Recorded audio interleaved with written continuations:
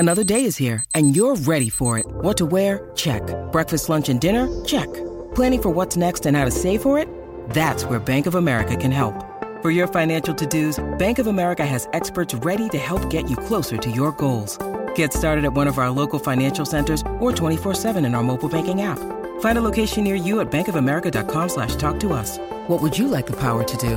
Mobile banking requires downloading the app and is only available for select devices. Message and data rates may apply. Bank of America N.A., member FDIC. With threats to our nation waiting around every corner, adaptability is more important than ever. When conditions change without notice, quick strategic thinking is crucial. And with obstacles consistently impending, determination is essential in overcoming them. It's this willingness, decisiveness, and resilience that sets Marines apart. With our fighting spirit, we don't just fight battles, we win them. Marines are the constant our nation counts on to fight the unknown. And through adaptable problem solving, we do just that. Learn more at marines.com.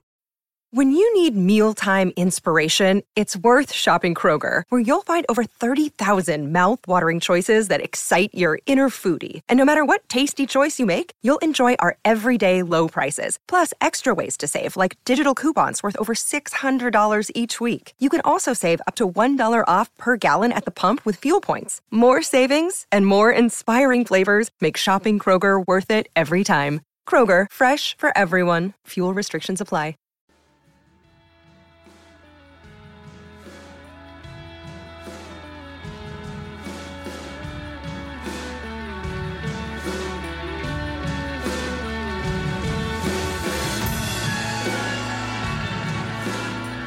The X3 are specialists in cricket kit, both on-field and off-field. Utilising their in-house design team, they can create your team an entirely bespoke cricket kit, including any colours, patterns, or incorporating any images you desire. Your on-field cricket kit can be entirely unique to your club. Not only that, but they have a huge range of off-field and training wear in stock where they can add your club badge as well. Available in 20 colours that have your cricket team's colours covered. They also have off-the-shelf, quick turnaround cricket whites in stock, ready to personalise with your team or club's badge and sponsor logos. Head to VX3 to find out more. Hello and welcome to the Wizards in Cricket Weekly podcast. We are down to the final four teams at the T20 World Cup. We'll be previewing the semi-finalists today, talking a bit about what went wrong for some of the teams that didn't make the final four, as well as all the other going-ons in the world of international cricket this week. I'm Yaz Rana, and with me today is the magazine editor of Wizards in Cricket Monthly, Joe Harmon, the editor-in-chief of Wizards in Cricket Monthly, Phil Walker, and Mark Butcher. So we've got Pakistan, New Zealand at Sydney on Wednesday, and then India versus England at Adelaide on Thursday. We'll start with the second semi-final. England were pretty unconvincing in victory against Sri Lanka, but their recent record chasing is really not very good. Their recent record setting is very good. How can a team be so good at one of them and not so good at the other? Microphone. I have no idea. Hello, microphone. Hello, everybody. I don't know. I mean, there seems to be a sort of a hesitance, perhaps, when chasing, that wasn't a hallmark of Owen Morgan's teams, and they, perhaps some of the pitches haven't been particularly good. In fact, some of them have been downright poor in the tournament, and we'll probably get onto the fact that the semi-final is going to be on a used pitch at some point during the chat. But England certainly seem to be less jittery when it comes to setting than they were chasing in the past, and I have no idea why that is particularly. I still have a theory that with all of the batting resources that they've sort of had over the course of the tournament, that you can get to that point where you're complacent enough to kind of allow somebody else to take it on. I think that some of the options they've taken when chasing recently have not been particularly good. Let's face it, England haven't been staring down the barrel of 9s and 10s, and perhaps if they were staring down the barrels of 9s and 10s, they'd chase it better. It just seems to me when the game is there to be won, and we got off to a terrific start as they did against Sri Lanka, and then suddenly the run rate comes down to less than one a ball. They don't really know what they're doing, and thankfully Ben Stokes went in there and reprised the World Cup 2019 final run chase and just sort of dead batted the ball into gaps and ran his backside off. And in doing so, you then end up getting the odd bad ball to smack away for 4. So look, I don't know if that's not a particularly good answer as to why it's happening, but you would feel a damn sight happier about England winning the game if the coin came down the right way and they batted first in Adelaide on Thursday, that's for sure. There's a little caveat on England's chase, which was nervy, and at one stage it looked like they might actually blow it, but I think I'm right in saying there's only been one successful chase at Sydney in this World Cup, which was that chase. So it's not an easy ground, it's not an easy pitch to chase on. I think that will be a big factor in the Pakistan-New Zealand game as well. I think the toss of the coin will go a long way to deciding that game when you look at the makeup of their sides as well. So England have struggled with it, but I wouldn't read too much into that game, and they did get through it. And that, well, except for the fact they did the same thing, chasing a low total in a rain-affected match against Ireland only 2 weeks or 10 days before. Sure, that looked like bad strategy. And did it twice in Pakistan. Yeah, I mean, that looked like bad strategy against Ireland. I'll just keep throwing examples, eh? Don't confuse him with facts. No, there are plenty of examples, but I think Sydney, we shouldn't look too much into that, because that's been a tricky pitch to bat on in this tournament, particularly when you're chasing. I think Joe's being quite generous there, personally. I could not believe what I was watching, right? Just bring up the scorecard again. England was 75 for 0 in 7 overs, 7.2 overs when they lost the first wicket, chasing 144. It was 70 for none after 6. Right, okay. So they lose Butler 75s, sort of clothed it to deep mid-wicket, but all right, he's got to 25 odd and they're obviously cruising. Hale's got out fair and square, slightly unluckily. Toe-ended one, caught and bowled. But then this middle order behaved skittishly, overly aggressively. Harry Brook, who I think is a brilliant young cricketer, came in, tried to reverse sweep his second ball, looked completely ill at ease and totally inappropriate, really, to the occasion. As Stokes, as Mark says, is composed, sitting on his bat at the other end. Brook goes, Livingston comes out, tries to leather it again out the ground. No, the ball is nowhere near to play that shot. Now, if he does, we go okay. What a talent, what an eye. Totally inappropriate shot for the occasion, completely. And then Moeen comes in, chips one to extra cover. But by this point, the wheels are definitely coming off. And if it hadn't been for Stokes's further proof of why he is in this team, I don't care how many T20 games he's played in the last 18 months or what his average is. This is why he's in a world tournament. This is why he needs to bat in that slot. And it was justified come the end. But my word, how they could have made a balls up of that to that extent. It may well just be a one-off. I'd said before that game, I wanted them to bat second, because in a game where you have to win, I wanted them to know what they needed to do and so on. And we thought that run rate might come into it at one point. But it is a bit alarming. I think that there's a clarity when they bat first, and there's a muddiness when they bat second in that middle order. If they're chasing, then those sort of alpha batters in the middle order, I'm not entirely sure that they're particularly sure of how they need to go about playing the situation rather than expressing their machismo all the time. Well, as Mark said, they're almost more comfortable chasing none over than 6 over. Yeah. There was a point where, not at 70 for none, but there was a point where I was thinking, well, they still do need to forget run rate. They just actually need to score 70 more runs between numbers 3 to 7, and with the way those guys are batting, you can actually see them not scoring 70 runs between them. And in those situations, it was when Woakes came out, I was like, I feel calm now that Woakes is at the crease. Yeah. And it's like he's in number 8 or 9. It's like he actually exudes more calm than numbers 4 to 8. This is a total non sequitur, right? But the 1983 World Cup final, India beat West Indies. India beat West Indies. India got 180 against the greatest team that ever was, and West Indies were bowled out for 140. And the theory goes, if India had got 250, then the West Indies would have won the game, because they'd have thought, all right, well, somebody's got to get their head down, somebody's got to bat, and then we'll play around them. If they'd got 240, 250, West Indies would have won the game. But chasing 180, they didn't, because it was almost beneath them. And there is sometimes that feeling in cricket matches, that these sort of peculiarly smallish targets can sort of garble the brains a little bit of players who go out and play on instinct. I think 180 on that pitch would have been a really, really difficult chase. I think it was a difficult pitch against some good spinners. But where in those wickets, what wickets can you identify as the pitch doing the job for the bowlers? And well, it's not the wickets necessarily, is it? It's a build up of pressure. So they were struggling to score runs and then played silly shots. So but Livingston's shot, he picked the wrong ball to play it. But when Stokes were playing the anchor role, I don't think trying to hit a 6 at that point was a bad thing necessarily, apart from the fact he chose the wrong ball and didn't pull it off. But they had 7 overs at that point to get fewer than 40 runs when Livingston clothed one up in the air. Yeah, but quite a lot of batting still to come at that stage, and Stokes settled. The interesting thing on Stokes... You are in a good mood this morning. The interesting thing on Stokes that he's getting a lot of praise after the game, but he did actually have a couple of moments where he very nearly got out playing similar shots to Livingston, and it was almost when he realised that the game was in jeopardy. I said it on the Daily Pod. It was almost like Stokes entered World Cup mode for the first time, like 2019 World Cup mode. He's like, right, I am going to be the guy who makes sure we win this game. Well, which that's the biggest plus that England could possibly want. I think you're absolutely right, but I also think that by accident they've now got the right lineup, and that whatever they do in terms of replacing Dawid Malan, who's going to struggle. Whoever they bring in, and it'll probably be Phil Salt. I doubt that they'll go to Chris Jordan, give themselves another option at the death.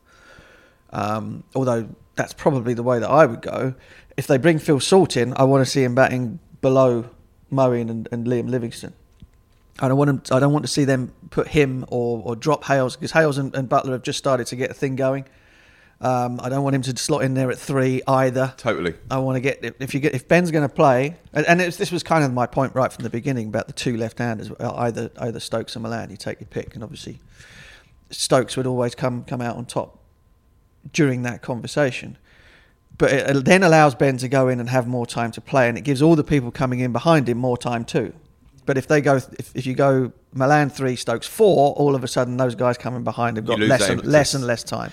Yeah. So if they do bring in Phil Salt, which I think they're probably going to do, what do you think? I think that's probably what. I think it seems most likely. Likely they'll keep the same bowling options that they've got, but I don't want to see him get in front of all of the other guys. That would be a mistake, I think. We got an email, didn't we? I was just about to read it out. Yeah, read that out, because he did a follow-up email sort of apologising for sending the initial one. I think the first one has validity. I replied to him saying exactly that. So Hugh wrote in to say, if Milan's tournament is over, might Liam Dawson be a good option against India? India have a top order of 6 right-handers. He can bowl stump to stump, forcing them to play to the long straight boundaries. He is way more accurate than Livingstone, who might struggle with the ball with the short square boundaries. I know it will never happen, but could it work? He then sent us a follow-up email, as Phil says, basically apologising for the question, saying no need to talk about that. But I was like, no. The more I think about that, more sensible questions we get. That is definitely not a terrible shout. Used pitch, crabby pitch. The tricky thing with that though, so Nawson's not in the squad as it stands. So he's a backup player, so they would have to give up on Malan playing in the final, remove him from the squad, bring in Dawson. We don't know in what state Malan is in, but if he could play in the final, you want to give him every single chance to. So that's the difficulty. Other than that, I think there's a lot of logic in that decision. There's a lot of logic, but unfortunately not going to happen. Not going to happen. But it's a good call. The chat on Twitter today has been that it's been confirmed that the semi-final Adelaide is going to be played on a used pitch. Chris asks, are England's chances of winning significantly reduced by playing on a used pitch? Should knockout matches always be played on fresh pitches? Butch, what do you reckon? What does a used pitch mean for how the cricket will be affected? Well, number one, the big 3 matches of the tournament should always be played on fresh pitches. End of. No excuses. I'm trying to remember whether or not, because I remember watching the back end of the New Zealand-India World Cup semi-final from Old Trafford and thinking, my God, that's a dog of a surface. And it sort of sparked up a conversation that went on forever and ever about pitches. And I think that was a used one. It might not have been. If it wasn't a used one, good grief. It was one of the worst starting ones you'll ever see. Knockout matches should be played on pitches whereby the toss of the coin becomes less of a factor. Because, of course, the pitch was a used one at Sydney in the match against Sri Lanka. All of those games in Sydney, the blocks are pretty small in Australia, so as you go along, they tend to get very tired and really favour the teams setting a total, which is what our friend Joe has been talking about in terms of how difficult the run chase was. So that's not what you want in the semi-final. You do not want the coin to come down and everyone go, oh, crikey, 150 will be a decent pass score, then you struggle to get there. Sometimes that's very exciting for the fans, or at least the last 5 or 6 overs of those games are very exciting for the fans. But in terms of it being sort of a fair contest where the toss of the coin has less of an effect, it isn't right. And of course, people will say, India and their spinners and all that kind of stuff. Well, England have actually bowled more overs of spin in the tournament than India have. And Rashid bowled beautifully against Sri Lanka, having had a little bit of criticism, which I thought was a bit unfair. Well, I mean, because he got tagged for those sixes by Glenn Phillips, didn't he, in the New Zealand game, having had him dropped of the absolute dolly, which perhaps would have made everything a lot more or less stressful. So in terms of actually favouring India's makeup, the makeup of their team or their personnel, I don't think it does particularly over England whatsoever. I suppose you could argue that India would be more suited generally or brought up on pitches where the ball might hold a little bit more than England. But again, I'm not sure that there's a massive amount of evidence for that in the modern era. I think England play the turning ball as well or as badly as India do nowadays. So it's just be a shame if that became a talking point for what is a titanic contest there in Adelaide. Before we started recording, Mark asked whether the 2019 semi-final pitch was used or not, so I googled it, and the first web story I clicked on had a tweet embedded from Mark's Twitter account that just said, sorry, but pitches have been garbage this tournament. Well, he's consistent. You can't say they were, and I don't think they've been that great for this one either. We've also just got a reply from Hugh. So I said to him, it's a good question, we're going to talk about it in the pod, and he said, thanks, I was thinking that England only really bowl Moeen to match up despite bowling really well this tournament. If only we had a left-arm spinner, ... But sometimes I wonder if I have an overblown opinion of Dawson. I have a friend who thought Ryan Bertrand was much better than he was and was always adamant he should be in every England squad. So I worry that Liam Dawson is my Ryan Bertrand, which is excellent.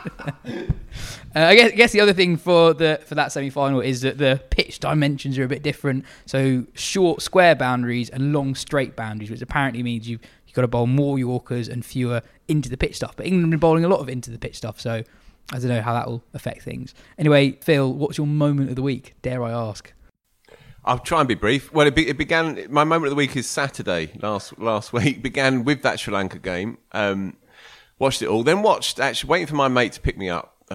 He's always late, and he was 2 hours late this time. So I watched The Greatest Game, the account of the 2019 World Cup final, and I actually thought it was a really brilliant piece of work. Have you seen it? The Sky thing? I've seen bits and pieces. It's a Yoza production, isn't it? Yeah. So Simon Hughes has written it. It's really nicely done. They go back to Owen Morgan's family home back in Dublin. Shows where he learnt the game on a little kind of grassy knoll by the back of his house, and they take certain kind of trips out with different players back to their backgrounds and so on. So it's really nicely done actually. So I found that quite powerful. Put me in good form. Got in the car, drove down to Bournemouth, saw Bob Dylan play at the Bournemouth International Centre. That was an almost religious experience. You saw him up in Nottingham, Mark. I did, and the same. Did you find a similar? I thought it was the only. I suppose my only gripe would be that the Nottingham Arena was perhaps a little bit bigger than some of the other venues that he's been playing on the trip, so it was a little bit less intimate. But it was still magnificent, and Al and I very much enjoyed it, and Rioja, I seem to remember. I've got various tales from that, but I'm going to keep it brief. As I said, you know me, brevity as ever. And anyway, then stumbled back to the Airbnb about 1ish, 2ish in the morning. Stuck the iPad on, saw that the Netherlands were turning over South Africa, and I beat the bookies for 10 minutes. I put £3 down at 275 to 1, Bangladesh to win the tournament. Because if Netherlands won that game, Netherlands won and they beat Pakistan, they're in the semi-final.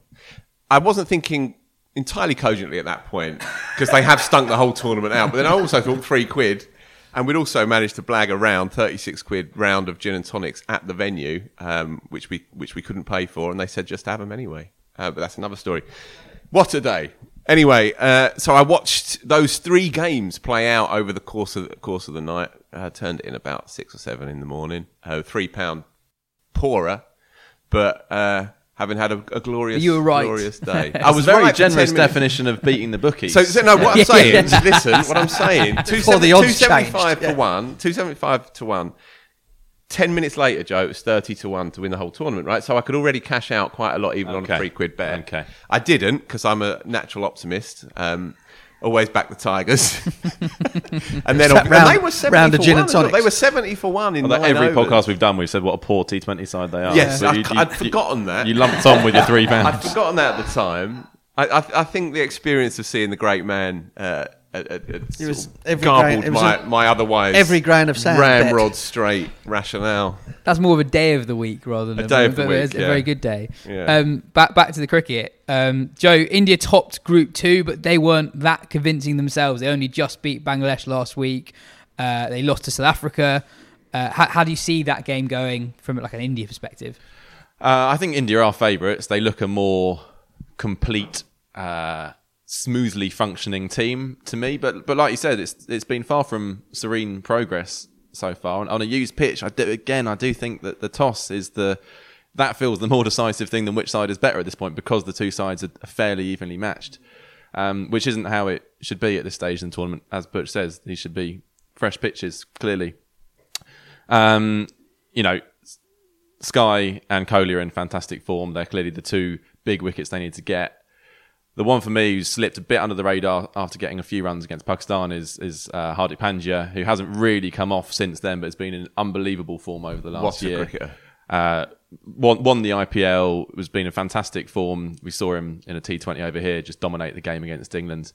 So he would be, besides Sky and Kohli, who are obviously the two big wickets, he'd be the one I'd be worried about from an England perspective. He's bowled nicely as well. He's picked up wickets, but quite a quiet tournament with the bat. And at the start, I picked him out as someone who I thought could be the one to end this long winless streak for India in major tournaments. And I still think he might have something to say about it. I think it's bubbling up nicely for India. Rahul had a very quiet start to the tournament. He's made back-to-back 50s. If Sharma, who got hit in the nets this morning, if he's fit, he's due, in fairness, but he's obviously a huge That also big means match that he's player. out of form. If he's due, that means he's not doing that. Sure, well. but law of averages, good player. Law of averages, I always fall back on that.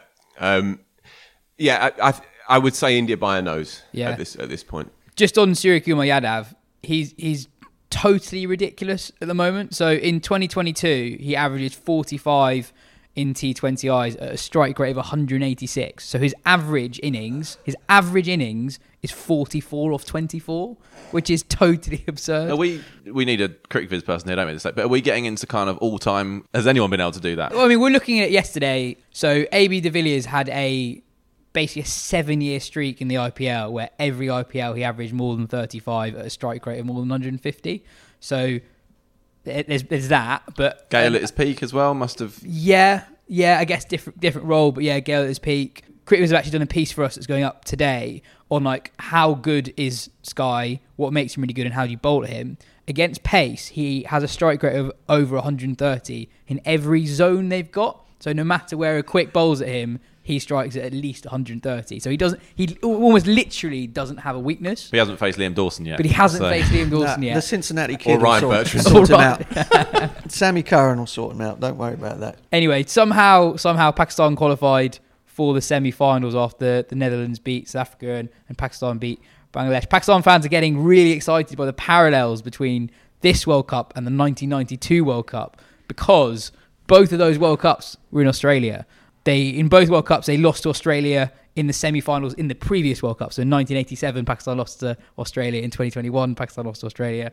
And both occasions, Pakistan lost their first game at the MCG. They lost to India in the group stage. They won 3 games in a row at the end of the group to qualify for the semi-finals. Both times they faced New Zealand in the semi-finals, and not explicitly related to Pakistan, but in the tournaments, South Africa got screwed over by the rain and DLS a little bit. And it's, there you go. and it's a 30, give him the trophy now. Give the trophy now. 30-year gap. I think my favourite thing about Pakistan this week is that Nasser Hussain was trending in Pakistan because Pakistan fans believe that Pakistan do better when Nasser is on commentary, which isn't the first time Pakistan fans have had theories on how commentators impact their team. So a couple of years ago, someone did but like a long Twitter thread on how when Ramiz Raj is on commentary, Pakistan do worse. and it's like the equivalent of losing a wicket at the start of every stint with Ramiz Raj on commentary. Fantastic. So depending on the ICC commentary rota... Do we know if Nasser's on, which game he's on? Well, he'd probably be on the England game, wouldn't he? Of course he will, yeah. So bad news for Pakistan in the semi-final then. At least Rambo won't be on. Yeah, that's true. We went to print on the magazine on Wednesday evening, and it's out in a couple of days, and we were previewing the Test series against Pakistan, England, and I wrote, so much flows from the imperious bat of Babar Azam And I fear that their disastrous World Cup campaign and Baba's own travails will hang heavy on his head. I later described them as a bruised team that will be vulnerable and under pressure after such a botched, disastrous World Cup campaign. They're going to win it, folks. Well, I mean, the thing is that Shaheen Sharafidi sort of started having spent the whole of the England series back here in London trying to get his knee/hamstring injury sorted out, and he started off the tournament unbelievably rusty, didn't he? I mean, he looked sort of a shadow of himself in the 10 mph down, wasn't he? India game, as you would do. I mean, he just hasn't played.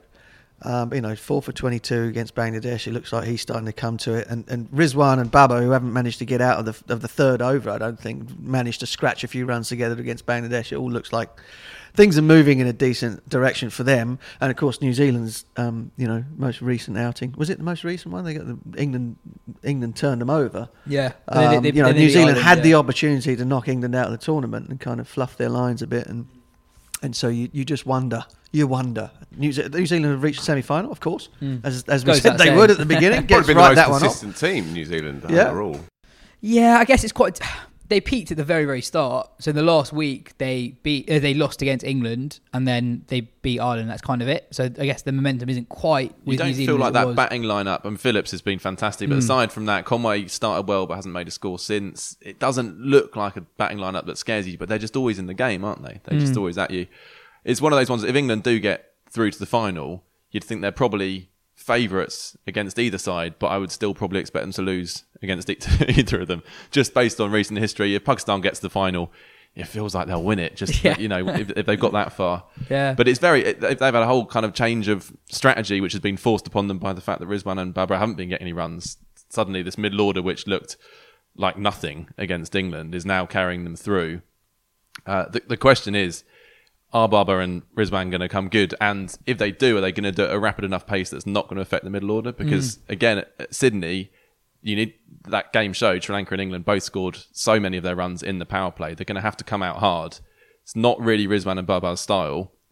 And they could end up causing issues for a middle order, which suddenly looks in quite a good touch. I mean, the emergence of Mohammed Harris is sensational. He wasn't even in the squad a week ago. He's only ever played 5 PSL games.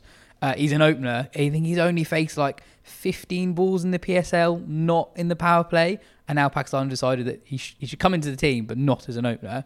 And he's hit 28 off 11 and 31 off 18 in a pair of wins, which is just vintage Pakistan, isn't it? And Masood is their top scorer in the tournament, so, and opener again in the middle orders. They basically got 4 openers. And On Shadab Khan's been brilliant as well in the last couple of games. On Mo Harris, that's the name of Big Mo in EastEnders. That's her surname. Big Mo, is it? Yeah. Big Mo Harris. But anyway, whatever plays out, whoever wins this thing, it's a brilliant story. It's been a triumphant tournament. Forget the rain. It's been a triumphant tournament anyway. And you make a lovely case for any 4 of those victors. If it's India, then they're due. They're magnificent. They've been waiting for far too long to win a world title again. That would be huge.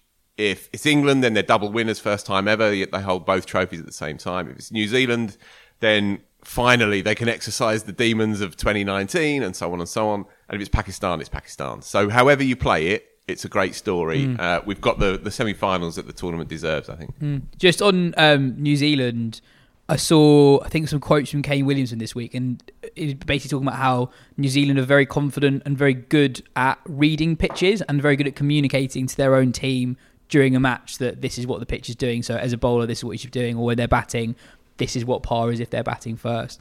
I guess with them having had so much success over the last 6 years in white ball cricket, there must be something like that which makes them better in tournament cricket than other teams. Well, that England game, New Zealand should have won that, really. 5 overs to go. I made New Zealand favourites, marginal favourites, but favourites nonetheless. And again, I think they read the situation really well right until the last, and then just lost key wickets at the wrong time. But that's, still a really dangerous team. And in that New Zealand-Ireland game, it's worth mentioning that Josh Little, who's had a really good tournament, got a hat-trick.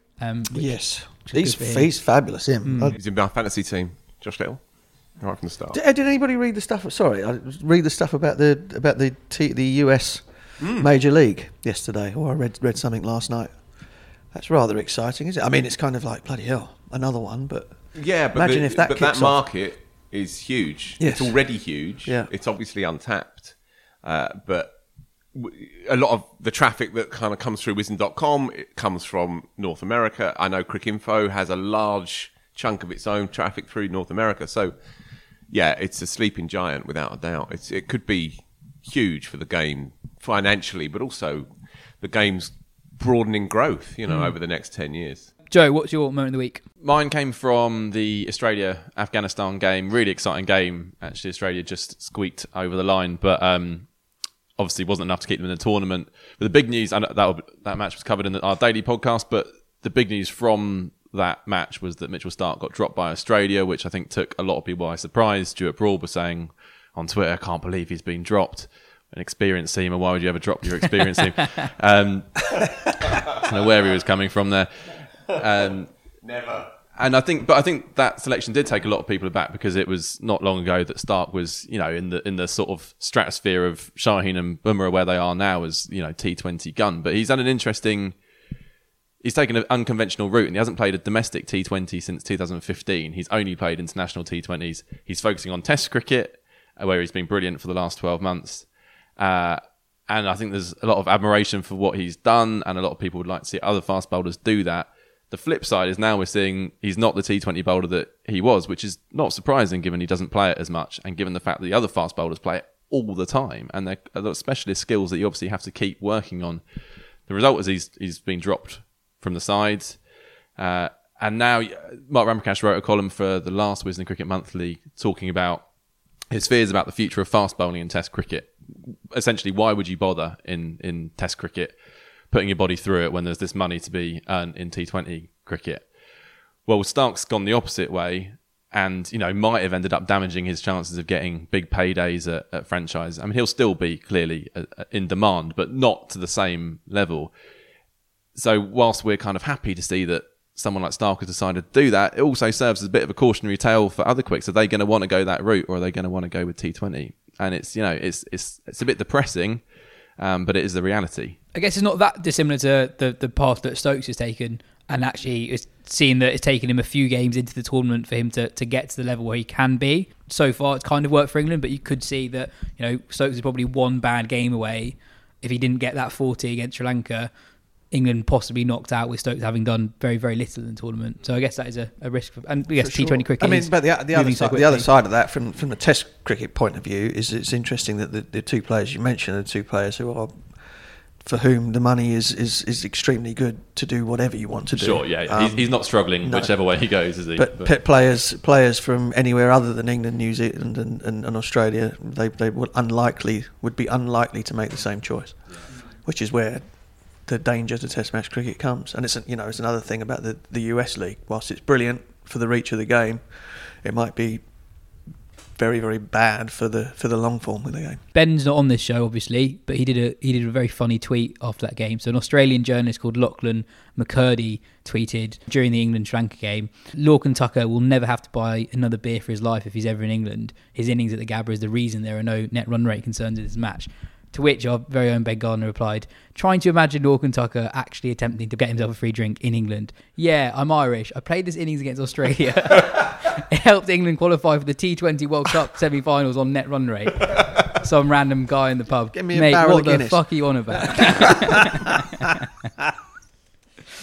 But he's been doing some tweets. He's good on the Twitter. Yeah, he's doing that.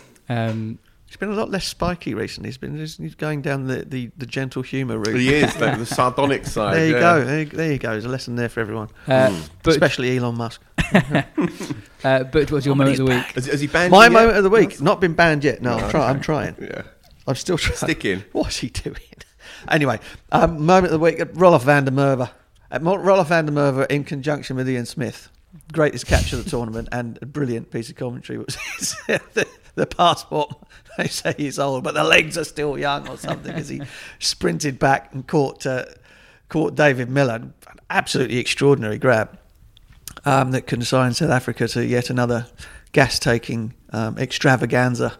It was only a couple of weeks back that everyone was saying, not everyone, but all those people who were being kind enough to forget that this is what happens to them in major tournaments were saying that they look like the best team in it. So that was one heck of a moment for old Rolly. Does this South Africa one even count as a choke, though? It's kind of a pre-choke, isn't it? they didn't even get to the moment where they could choke. Well, I mean, look, the game was kind of they had to isn't it? win. They had to win the game. It was it might as well have been a semi-final or a final, right? If it's a game you have to win, and you're playing against a team that you would be ranked, goodness knows how many places above, having played the best cricket in tournaments that you can remember South African teams playing for a long time, having beaten England here in a T20 series, having a bowling attack that everyone's saying, wow, these are the guys that are going to carry off the tournament. I think that counts. I guess so. It didn't feel like there was a lot of pressure going into the game, did it? Until they lost it, and then it was. But that's the point, isn't it? They still had to win the game. I mean, it was a knockout, and they got knocked out. They got knocked the F out. I don't understand how it happens. Like, when they're playing, are they aware? Are they thinking of Alan Donald in 1999? Like, why does that history affect them every single time? I think that South African teams carry it with them, and I also think, and this kind of drills down into South African cricket in many ways. All of the fault lines that are in there about whether or not they think Temba Bavuma should be the captain of the team, whether or not they feel that certain players are only in the side because of quotas, all of these things, when it comes down to it, when the pressure's properly on, that's when they can't bring it all together. They can't all be together and play as a team or get over the line as a team because they don't really believe they are one. You know, when things are good and when you're not under the pump massively, those things you can paper over those sorts of cracks, but they become like the Grand Canyon when you're right up against it, and that's what happens to them. I mean, that wasn't the case. You know, this all started, I suppose, back in '99 and all that kind of stuff, and that's when the myth began and when everybody else started to talk about it because it was such an extraordinary sort of failure in the end. But since then, lots of things have happened in South African cricket and to South African cricketers, to South African cricketers who have decided they have to make their way elsewhere because they can't get into teams in South Africa. All of the other fault lines that are there, coaches being up on charges of tribunals, accusations of racism flying around from the people at the top, going backwards and forwards from white to black, black to white.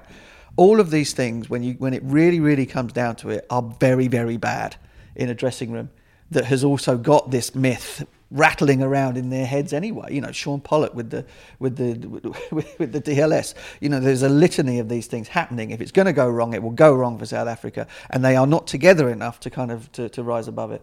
It's gone on so long that Tristan Stubbs wasn't even born in 1999. There must be a couple that born weren't. in August 2000. But we know from aspects of English sport, it becomes ingrained in the psyche, and you hit those moments, and suddenly that line pops into everyone's head. Yeah.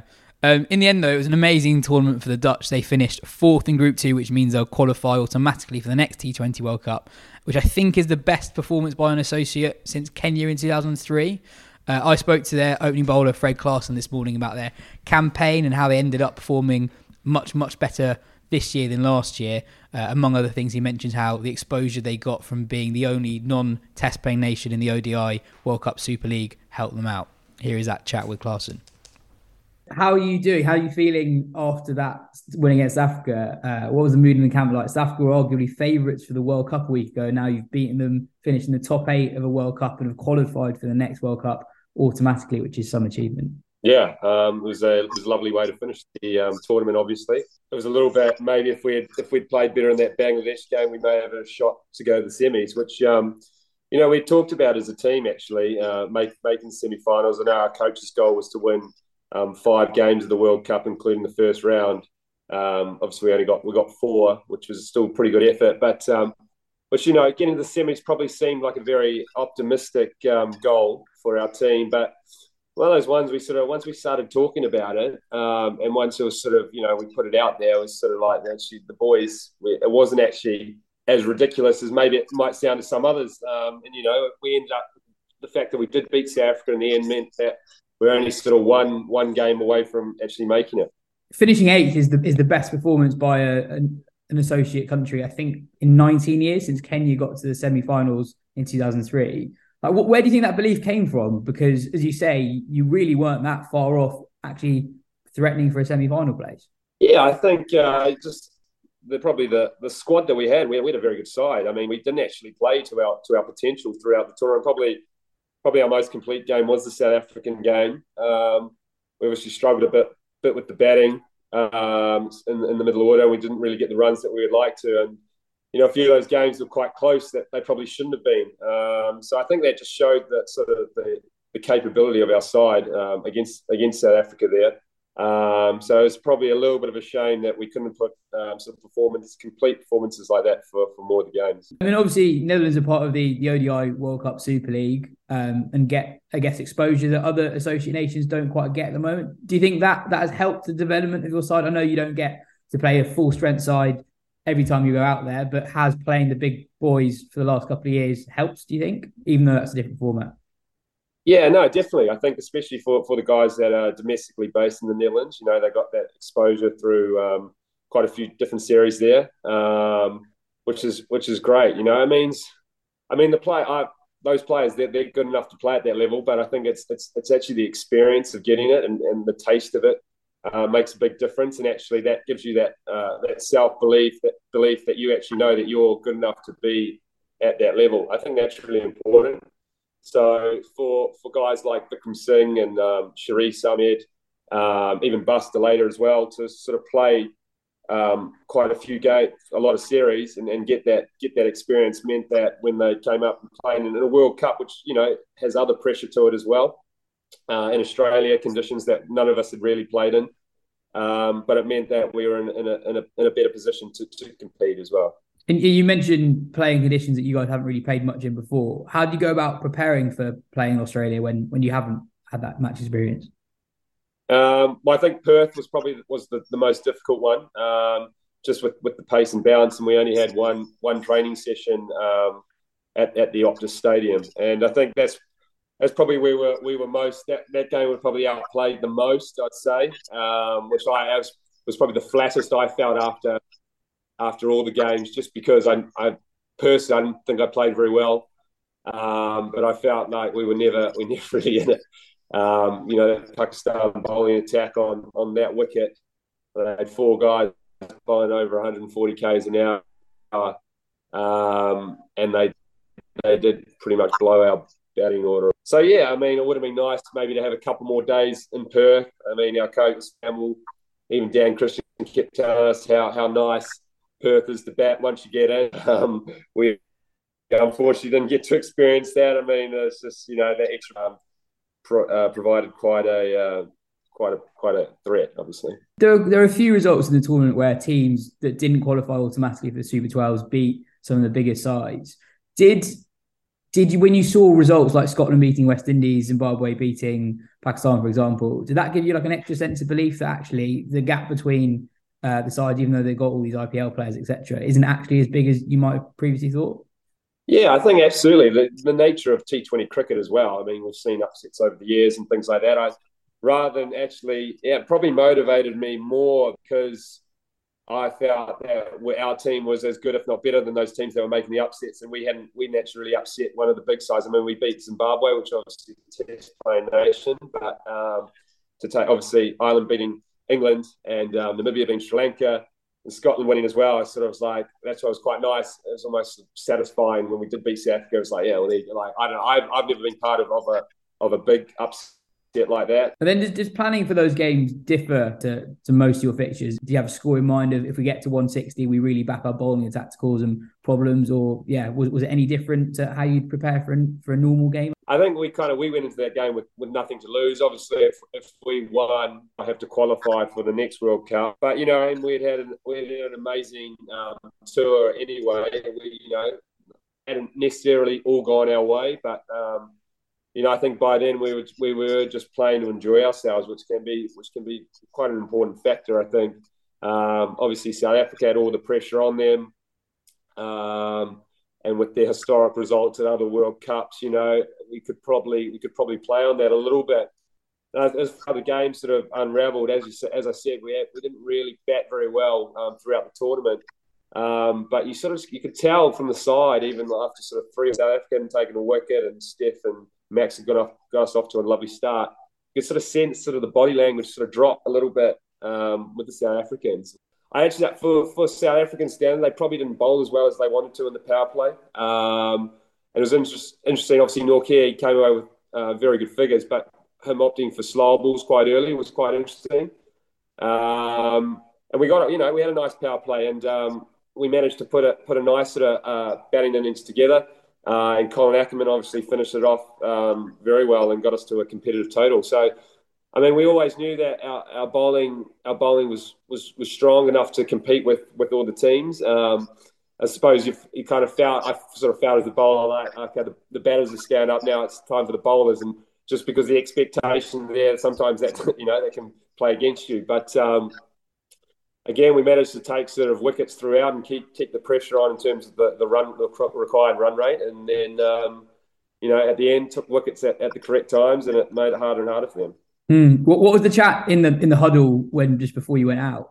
Scotty just sort of said, we've set a good score here, and if we put these batters under pressure, we'll see where it goes. It wasn't about we have to take wickets here or there, or we have to take these sort of guys down. It's sort of sustained pressure is just by hitting lines and lengths. And funny enough, although my figures came out all right, I probably didn't actually bowl as well as I wanted to in terms of my consistency. But again, T20 can play like that. You can take wickets with ball with like not amazing balls, and it's nice to get a big wicket like Quinton Cox so early.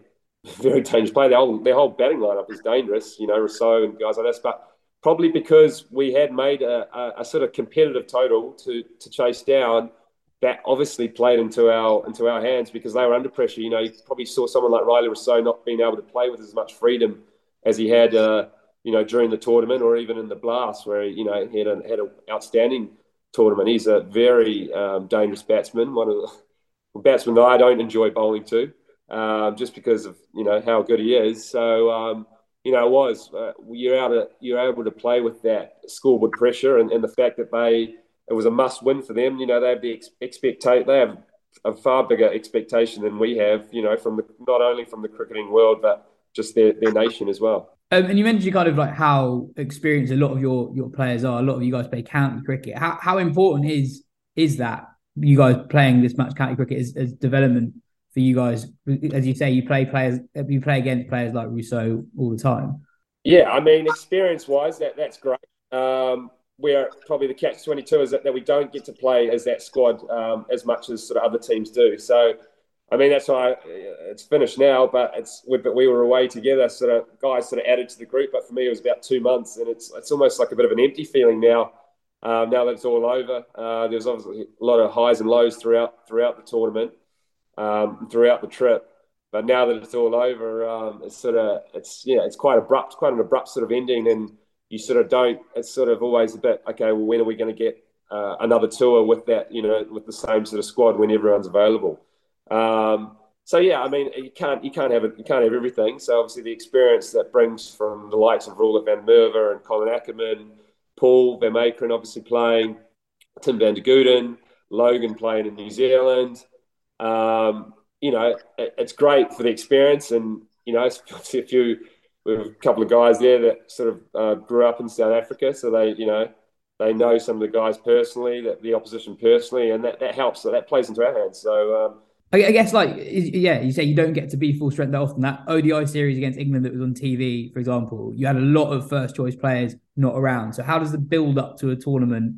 Do you feel like you're building towards something as a group when not everyone can actually be there for a lot of the time? Yeah, I think, as you say, the nature. I mean, if we talk about the build up to this World Cup, comparing probably it was a little bit of an aftermath or a hindsight of last year's World Cup, which was really disappointing. We had a really poor preparation. It was obviously still COVID bubbles and highly effective of that. And we lost 3 games quite convincingly, which tournament was definitely redemption, and the preparation was outstanding. We started in South Africa as about 8, and we when we got to Adelaide initially was the first place we got to as the pre-tournament. Added more and more until our final place we were before we got to Melbourne was Brisbane, and that's when the whole squad finally got together. So we were able to play games and train and get used to the facilities and just enjoy each other's company, which is really important along tours like that.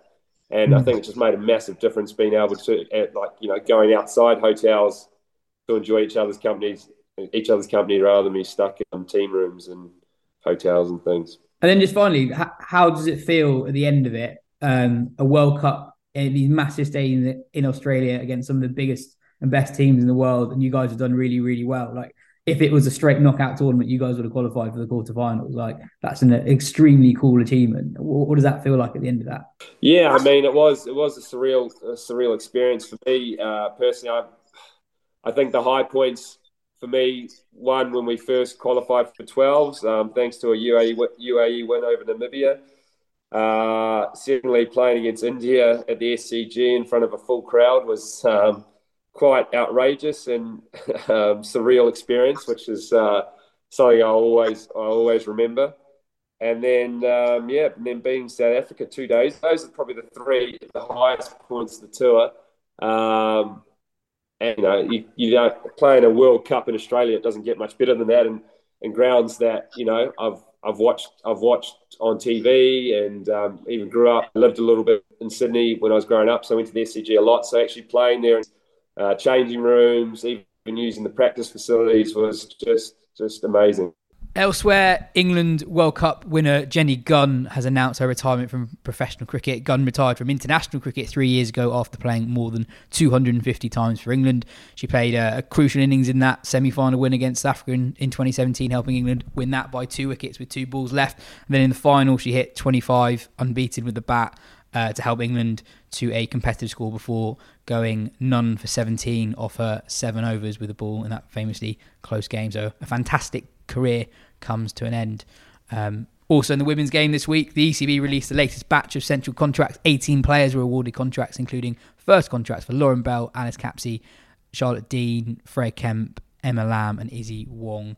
I've seen the point made by a few people that although the Lisa Keightley reign wasn't littered with silverware, her legacy will be bringing through this very exciting new generation of players who are already making an impact. Yeah, I think that's fair. Absolutely. There was a sense of a slight sort of drudgery, I guess, before the Keightley era, that it was the same personnel, often in certain places underperforming or treading water at best. She definitely came in and shook it up a little bit. And I think Heather, as well as the skipper, became more open to that, recognised that the team needed to evolve, needed a bit more physicality in there as well. And I thought when Anya called it a day, it was interesting what she said herself, that the game had moved on and had become a more athletic, more physical game. And you see that in those names, they're real athletes there. And in Lauren Bell and Izzy Wong, you've got 2 good young quicks. And obviously you've got a batch of batters there that can really change the game, certainly evolve the game on again. It's good, I think. And it's an exciting collection of names. It's not just impressive that we now have the money that's been siphoned to expand the game, but the personnel that are benefiting from it as well. And a lot of people who have played for England and you have had central contracts in the past are still within the game in the fresh contracts. So like the regions are releasing who are their full-time players. And you're like, 4 or 5 of them have already played for England. I think also Lisa Keightley said herself, she's felt much more comfortable picking these players because they've had exposure in the 100. And before that, we knew there were these exciting young players, but they didn't really have the opportunity to show they were ready. So Keightley has done that, but I think that's just been the circumstances that have been around while she's been coached. Big news about the West Indies tour as well. Well, good news, I think. Yeah, so they go out in December. Yeah. So 3 ODIs and 5 T20s have been announced next month, and the T20 World Cup is just around the corner. It's in February, so not long to go until that. In a county game, there's a lot of county news that kind of just filters through the week, and hopefully I've gathered anything. Shout if you think I missed something. Gareth Batty has unsurprisingly been appointed head coach at Surrey after he won the championship as interim coach. Matthew Maynard has effectively been removed as Glamorgan's white ball coach after they had a not very good year in the Blast. Sussex have signed West Indies quick Jaden Seals, which is a serious signing, especially given how much they struggled with the ball last year. And Glamorgan have secured the services of Harry Podmore from Kent, who's got an excellent first-class record and done very well in Division 1 in the past. Back on to the T20 World Cup, bit of news from Sri Lanka. Sri Lanka have begun an inquiry into further incidents alleged to have taken place during the men's T20 World Cup in Australia following Danushka Gunithalaka's arrest on rape charges. A 3-person panel has been appointed to investigate all those incidents. There are various alleged incidents that have come to their attention. No details have been given on the nature of the other incidents being investigated. Joe, there is a new magazine out, and it is new in more than one way. New look, revamped, whatever you want to use. Yeah, it looks nice. Very sexy. For YouTube. We've chosen an odd time of year to do a New Look magazine. Phil and I have realised. That's our style. Not least because Phil was in Mozambique for half of it, but we've done it. We've got it out there, and it's really good. I mean, I would say that, but it is good. We've got, I think I counted 6 new regular features in there. We've got a new kind of star interviewer in Mel Farrell, the Aussie broadcaster and writer. Love you, Farrelly.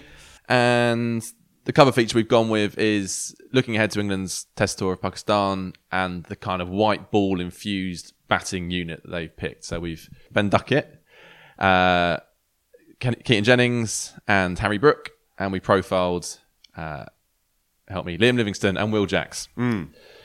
These 5 that's players. Our reach, just pick 3 England players, just get them on the phone, meet them up for coffees. And the theme is obviously that England are going out to play in the subcontinent in pretty much a way that no side has ever tried before, certainly no English side. And we don't know how it's going to go. And when I'm speaking to Ben Duckett and he says, when I'm facing a spin bowler, my sweep shot is based in my forward defence. And you've got... Sounds good. It sounds good. It could go either way. That's a brave thing to say before a tour in Asia. Well, I suppose the only thing is that pitches don't really turn. And that's a crucial point he was making. I mean, in that it's as well. not. It isn't like playing. Obviously he made his Test debut in Bangladesh, and it was ragging square. Was it Mehdi Hassan with 19? How many wickets did he take in that Test match? It was a lot anyway, 16 or something. And it was turning square now. And India, it turned square as well. Totally legitimately so as well, I thought. From okay. But in Pakistan, it tends not to spin a great deal. Even the wrist spinners struggle to get it off the straight. So there might be some genius in it. And Ducky he said very little bounce as well, which is obviously also key. Allows him to play that sweep shot without too much fear. And he played magnificently well. I spoke to him a couple of times. We were out there, and at one time I sort of said, this is a terrific little sort of advertisement for your skills on your CV. He says, what, to become a subcontinent specialist? I said, well, you got to take, sort of like, oh man. Well, it was on that tour, he said to me, it was on that tour that Rob Key spoke to him, because Rob Key was in Pakistan at the same time, right? And said to him, look, how do you feel about potentially opening in the upcoming Test series? So I think probably most people would have Jennings as favourite to open with Crawley, but I wouldn't be surprised if they go... I mean, the only issue I have with that is that the first 10 overs or so with Shaheen and Naseem Shah are not going to be a picnic. That's not going to be fun. And that's why being an opening batter and having the technique and whatever to get through that is going to be just as valuable as guys being able to bosh it around in the middle order. So. And Jennings has got Test hundreds in Asia, and it would be the more sensible move, but that might be exactly the reason they don't do it. And having done the job before, I get a little bit defensive over the idea that anyone can just go up and open the batting, because that's not the case. In Jennings' favour, I've got a feeling that Duckett might get the nod, by the way. But in Jennings' favour is that last summer, and I know Duckett made big runs as well, albeit in Division 2, but when Jennings got in on good tracks, he did make heavy runs, didn't he? He made the triple, he made the 199 in the last game. So if we are thinking that these pitches are going to be flat, certainly for 4 days and more, then Jennings is an accumulator. And no slouch, right? I mean, once he gets in, he scores fluently enough. Not Duckett levels, but... Yeah, but I go with you. I do have a feeling that Duckett, being the more adventurous pick, might just appeal to them. But we shall see, and obviously they'll have a practice game or two to see how it goes. So I'm just trying to think where England finished up. So Harry Brook played for Johnny, didn't he, at batting at 5. And he's almost certainly... He's going to play. Ben will stay at 6. So really the only real spot that's been opened up, presuming they stick largely with what they had in the first place, is the opening spot. I think there's a reasonable chance that given that they've picked so few seamers, just from squad makeup, I think they're going to play Jacks at 8. Right. That's what I think they'll do. So folks at 7, Jacks at 8. Yeah. And I think Jacks has batted at 8 for Surrey this season. Yeah, he has. And I would have Jacks. I think Jacks is above Livingstone. Yeah. Really. I mean, he's had a... What, as a bowler?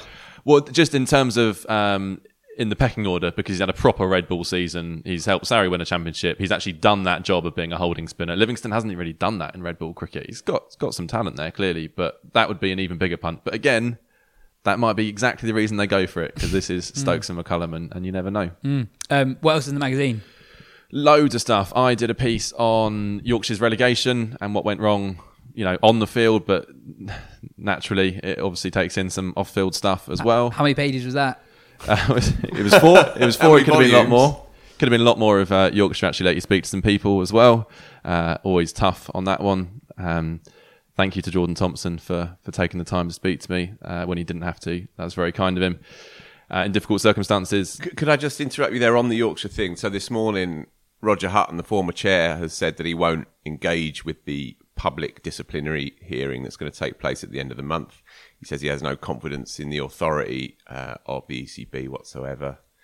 And so he says that he's given information privately, but won't front up in what's now going to be this public hearing. So it's a further layer of misery on top of what's going to be a pretty explosive couple of days come the end of November. And look, this story will continue to run and become ever more ugly and contorted as it goes, I'm afraid. Other stuff in there. Got a really good column from Lawrence Booth on the ICC sponsorship deal with Saudi oil giants Aramco. That was excellent. Where he's gone in quite hard. Obviously, we've got COP27 started yesterday. Is cricket doing its bit? Quite emphatically, no. And he's got quite a lot of examples in his column of what cricket could be doing. As he says at the end, cricket can't save the world, but it can do its bit. And at the moment, it's falling far short of that. And then my favourite piece of the magazine is actually interviewing the man sitting opposite me, but also his dad. So I've got a new feature on what it's like to be the parent of a pro cricketer, experiencing the highs and lows, being involved, sometimes having to sit back and watch it unfold. So I spoke to Alan, Mark's dad, had a lovely chat with him, went to Mark, saw how their stories tallied up, which, in most cases they did. There were a few points of disagreement. And that's going to be an ongoing series. So I'm going to speak to Mo and Ali's dad, Munir, Joe Root's parents, Matt and Helen, and see how that kind of plays out over the next few months. But it's good fun to do. And you're talking, not in the case of Alan, because obviously he's a professional cricketer himself, played for England.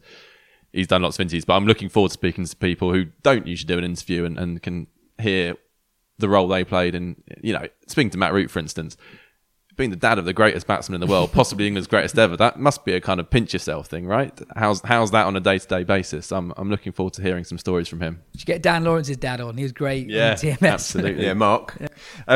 Other things, it is a belter, this one. Jim Wallace has done a good piece on the evolution of fielding from Colin Bland through to now. And Matt Roller, who's starting to write for us a bit more, he's the Cricinfo associate editor, and he gets a shout out on this show every week. He's been on a few dailies. Yeah, he's on more than me recently. Yeah. He's written an excellent thing about, if you like, origin stories of T20 players and how the T20 games democratised the game and brought the game, spread it out into the outposts that would have been previously disdained upon or ignored. Well, now you're getting these stories that are coming through of cricketers who make their way via the backwaters to stardom, and he's done a really beautiful job on that.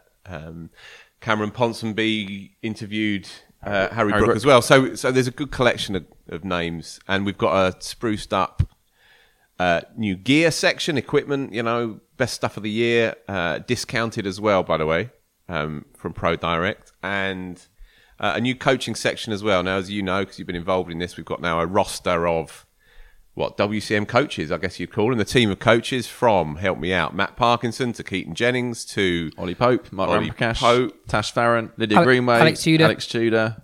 Yeah. Toby Radford, the batting specialist as well. John Simpson's our keeper. John Simpson. Got pretty much an 11 there. Decent side, actually. Yeah. So important to say, we are going to be getting masterclasses from these coaches, but also they're going to be answering your questions. So I don't know if you've already done a plug for this on the pod. You probably have. Before, but yeah, so if you've got any coaching queries of the stuff you're working on the nets over the winter that you want some help on your bat and your bowling, your keeping, your fielding, then email us at the usual address or tweet us, and we'll put the best questions to these coaches. And you can send in. We talked about sending in videos as well. We can show these guys. Absolutely, videos. Yeah. Much as you can throw at us. Cool. As ever, you can get the latest magazine, which is out later this week at wisdom.com/shop. That is all we have time for on today's show. Cheers, Phil. Cheers, Joe. Cheers, Mark. This has been the Wisdom Cricket Weekly podcast. We'll be back tomorrow after the first T20 World Cup semi-final. Cheers for listening.